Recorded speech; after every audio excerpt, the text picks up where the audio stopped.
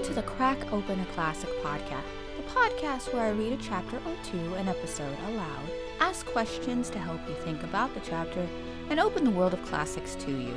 So grab a cup of coffee or tea, and let's jump into the chapter. Chapter 7. An Unknown Species of Whale. Although my plunge took me completely by surprise, I nevertheless had a very clear recollection of how I felt.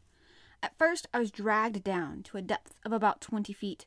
I am a good swimmer, although I cannot claim to be equal of Byron or Edgar Poe, who were masters of the art, and so my dip did not cause me to lose my head. 2 vigorous kicks brought me back to the surface. My first concern was to look for the frigate. Had the crew noticed my disappearance? Had the Abraham Lincoln veered about? Was Commander Farragut putting out a boat? Could I hope to be rescued? The darkness was impenetrable, but I could just make out a black mass disappearing eastward until its riding lights faded away in the distance. It was the frigate. I felt utterly lost. "Help! Help!" I cried, striking out toward the Abraham Lincoln in desperation. My clothes clung to my body, impeding my progress and paralyzing all my movements. I was drowning. I was suffocating. "Help!" This was the last cry I uttered.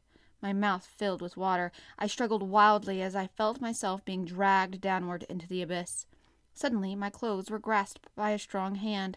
I felt myself being hauled to the surface, and I heard, yes, I really did hear, these words being spoken close to my ear. If Monsieur would be obliged enough to lean on my shoulder, he might find it easier to swim. With one hand, I seized the arm of my faithful Conseil. "It's you," I said. "It's you." "Yes, it is I," he replied, "at Monsieur's command. Did that jolt throw you overboard at the same time as me?" "Not at all, but I am in Monsieur's service. I had to follow Monsieur.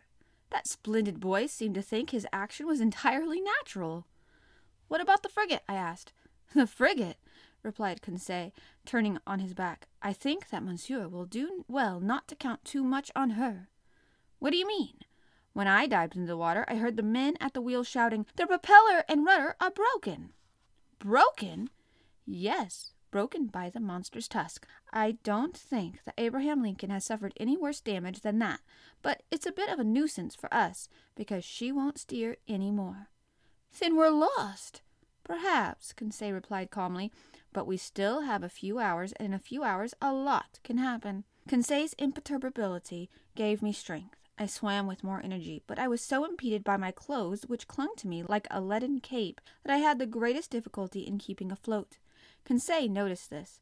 "Will Monsieur permit me to cut his clothes away?" he said, and sliding an open knife under my garments, he ripped them open with one rapid stroke. Then he pulled them off briskly, while I swam for both of us.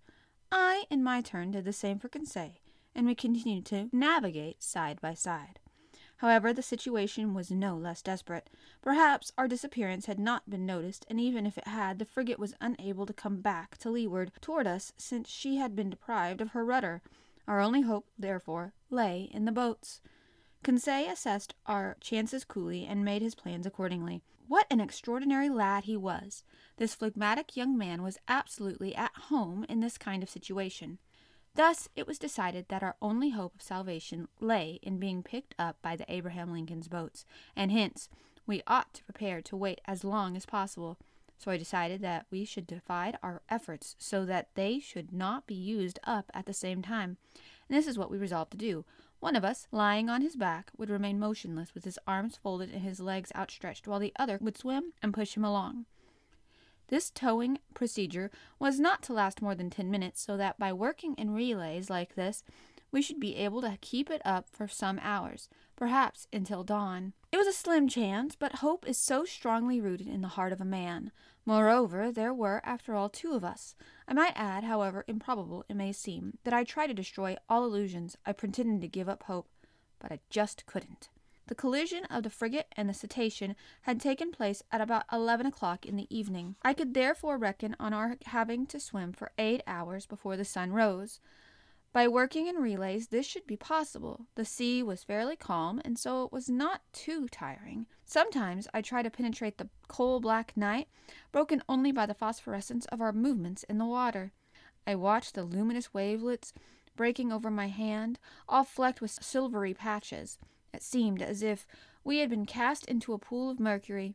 At about 1 o'clock in the morning I was seized with acute fatigue. My limbs became stiff, and I was suffering from violent cramps. Conseil had to hold me up, and our preservation depended upon him alone. Soon I heard the poor boy panting. His breath was becoming shorter and quicker, and I realized that he couldn't hold out much longer.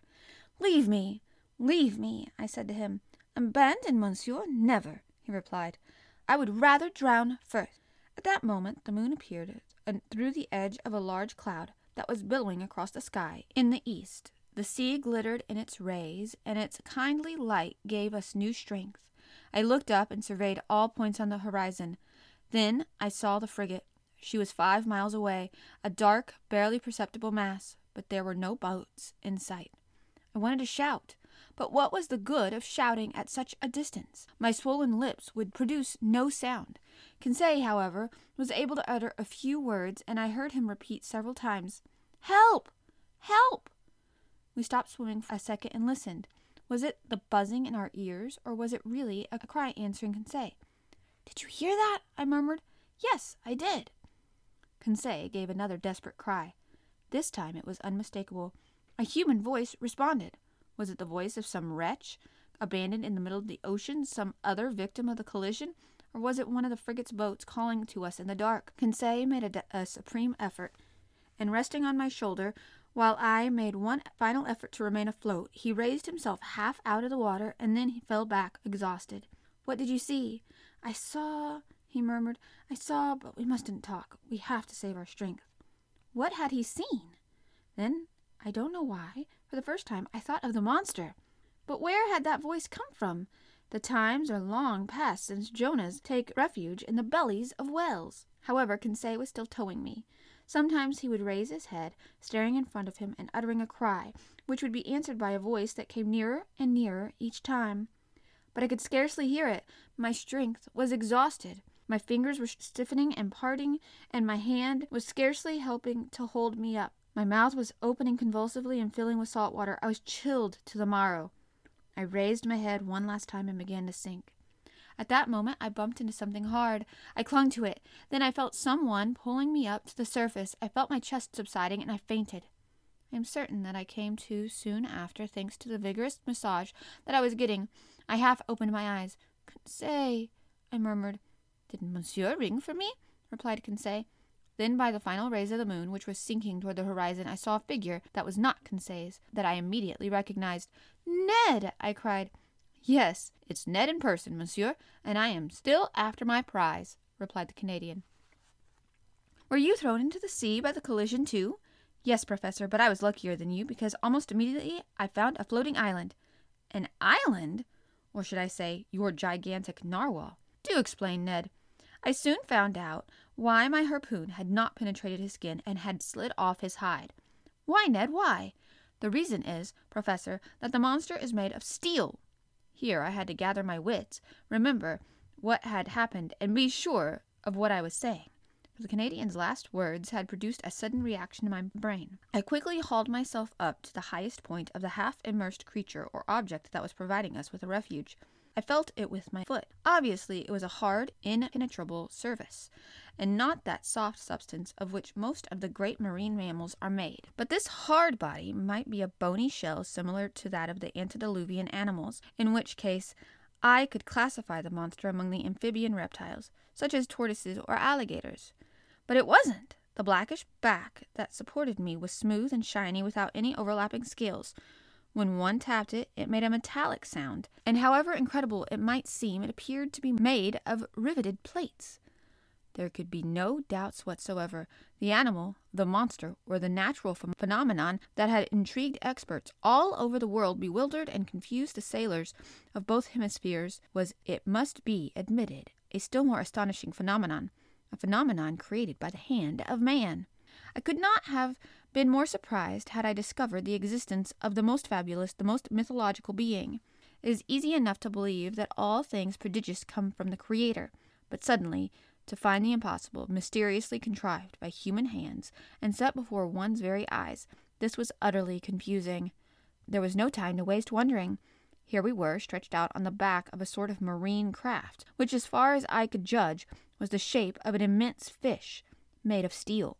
Ned Land had already made up his mind at that point, and Conseil and I could do nothing but agree. "So," I said, "this thing must have a means of locomotion inside and a crew to work it." "It must have," replied the harpooner, "and yet, during the 3 hours I've been on this floating island, it has shown no signs of life." "You mean this boat hasn't moved?" "No, Monsieur Aronnax, it just floats on the waves, but it doesn't move." "But we know without a doubt that it possesses great speed, and as an engine is needed for that, as well as a mechanic to work the engine, I conclude that we are saved." Said Ned, who evidently was not so sure. At that moment, as though to show that I had been right, there was a bubbling sound at the rear end of the strange machine, which is obviously driven by a propeller, and it began to move. We just had time to cling to the superstructure, which protruded about a yard out of the water. Fortunately, it was not going very fast. "As long as she moves only horizontally," muttered Ned, "I've no objection, but if it takes it into its head to dive, then I wouldn't give $2 for my hide." Canadian might well have quoted an even lower price, because it was imperative that we communicate with whatever kind of beings were concealed inside the machine.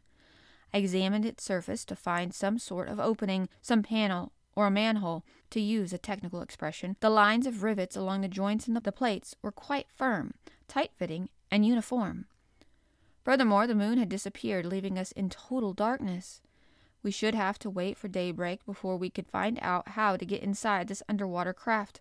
Our salvation, therefore, depended entirely on the caprices of the mysterious helmsman who was steering this machine, for if they decided to dive, we were lost. Unless this happened, I did not doubt that it would be possible to get in touch with them. If they did not produce their own air, they would of necessity have to surface from time to time to take in fresh supplies of breathable molecules, so there had to be some kind of opening to establish contact between the inside of the craft and the outer air. As for our chances of being saved by Commander Farragut, there was no hope of that. We had drifted westward, and I estimated that our speed, which was fairly slow, was about 12 knots. The propeller was pounding the water with mathematical regularity, sometimes emerging from the surface and throwing up sheets of phosphorescent spray to a great height. At about 4 o'clock in the morning, the craft began to move faster, and we found it difficult to hold on at this breakneck speed, with the propeller blades threshing furiously behind us. Fortunately, Ned found a large mooring ring fixed to one of the plates, and we managed to hang on to that. Eventually, the long night came to an end. I can no longer remember all the impressions that I had during that time, but I do remember one detail. At times, when the sea and the wind were quiet, I thought I could hear vague sounds, strains of fleeting harmony, produced by far-off music. What was the mystery of this submarine craft, of which the whole world was vainly seeking an explanation? What sort of beings inhabited this strange vessel? What mechanical device enabled it to move from place to place with such prodigious speed? Daylight came. The morning mists enveloped us, but they very soon dispersed. I was just going to make a careful examination of the top part of the hull, a sort of horizontal platform, when I felt her gradually sinking. "1,000 devils!" exclaimed Ned Land, kicking furiously at the plates, so that they gave forth a hollow echo. "Open up, you inhospitable!" It was difficult to make oneself heard above the deafening pounding of the screw. Fortunately, though, the craft stopped sinking. Suddenly there was a loud noise of iron bolts sliding aside from within. A hatch opened. A man emerged from it, and then, uttering a strange cry, disappeared immediately. A few moments later, 8 hulking men with masked faces appeared, and without uttering a sound, dragged us down inside their formidable machine.